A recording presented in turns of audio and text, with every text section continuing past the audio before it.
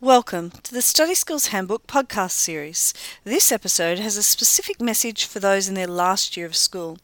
The final months of Year 12 can be overwhelming as the focus just seems to be on marks, marks and marks. So here's some important things to remember. Yes, this year is important.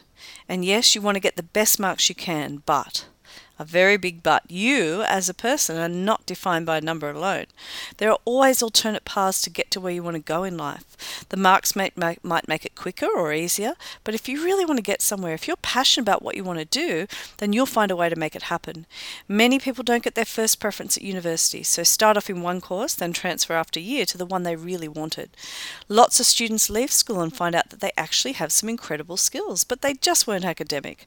They discover that they're really good at lots and lots of stuff, and that in the end, the marks didn't make that much difference to their final career. Really, what you want after the next few months is to walk away with no regret, to be able to walk away saying, no matter what, I really did the best I could, rather than I threw away 12 years of school just because I couldn't be bothered pushing hard in the last few months. So doing your best is all anyone should expect of you, parents, teachers, or even yourself.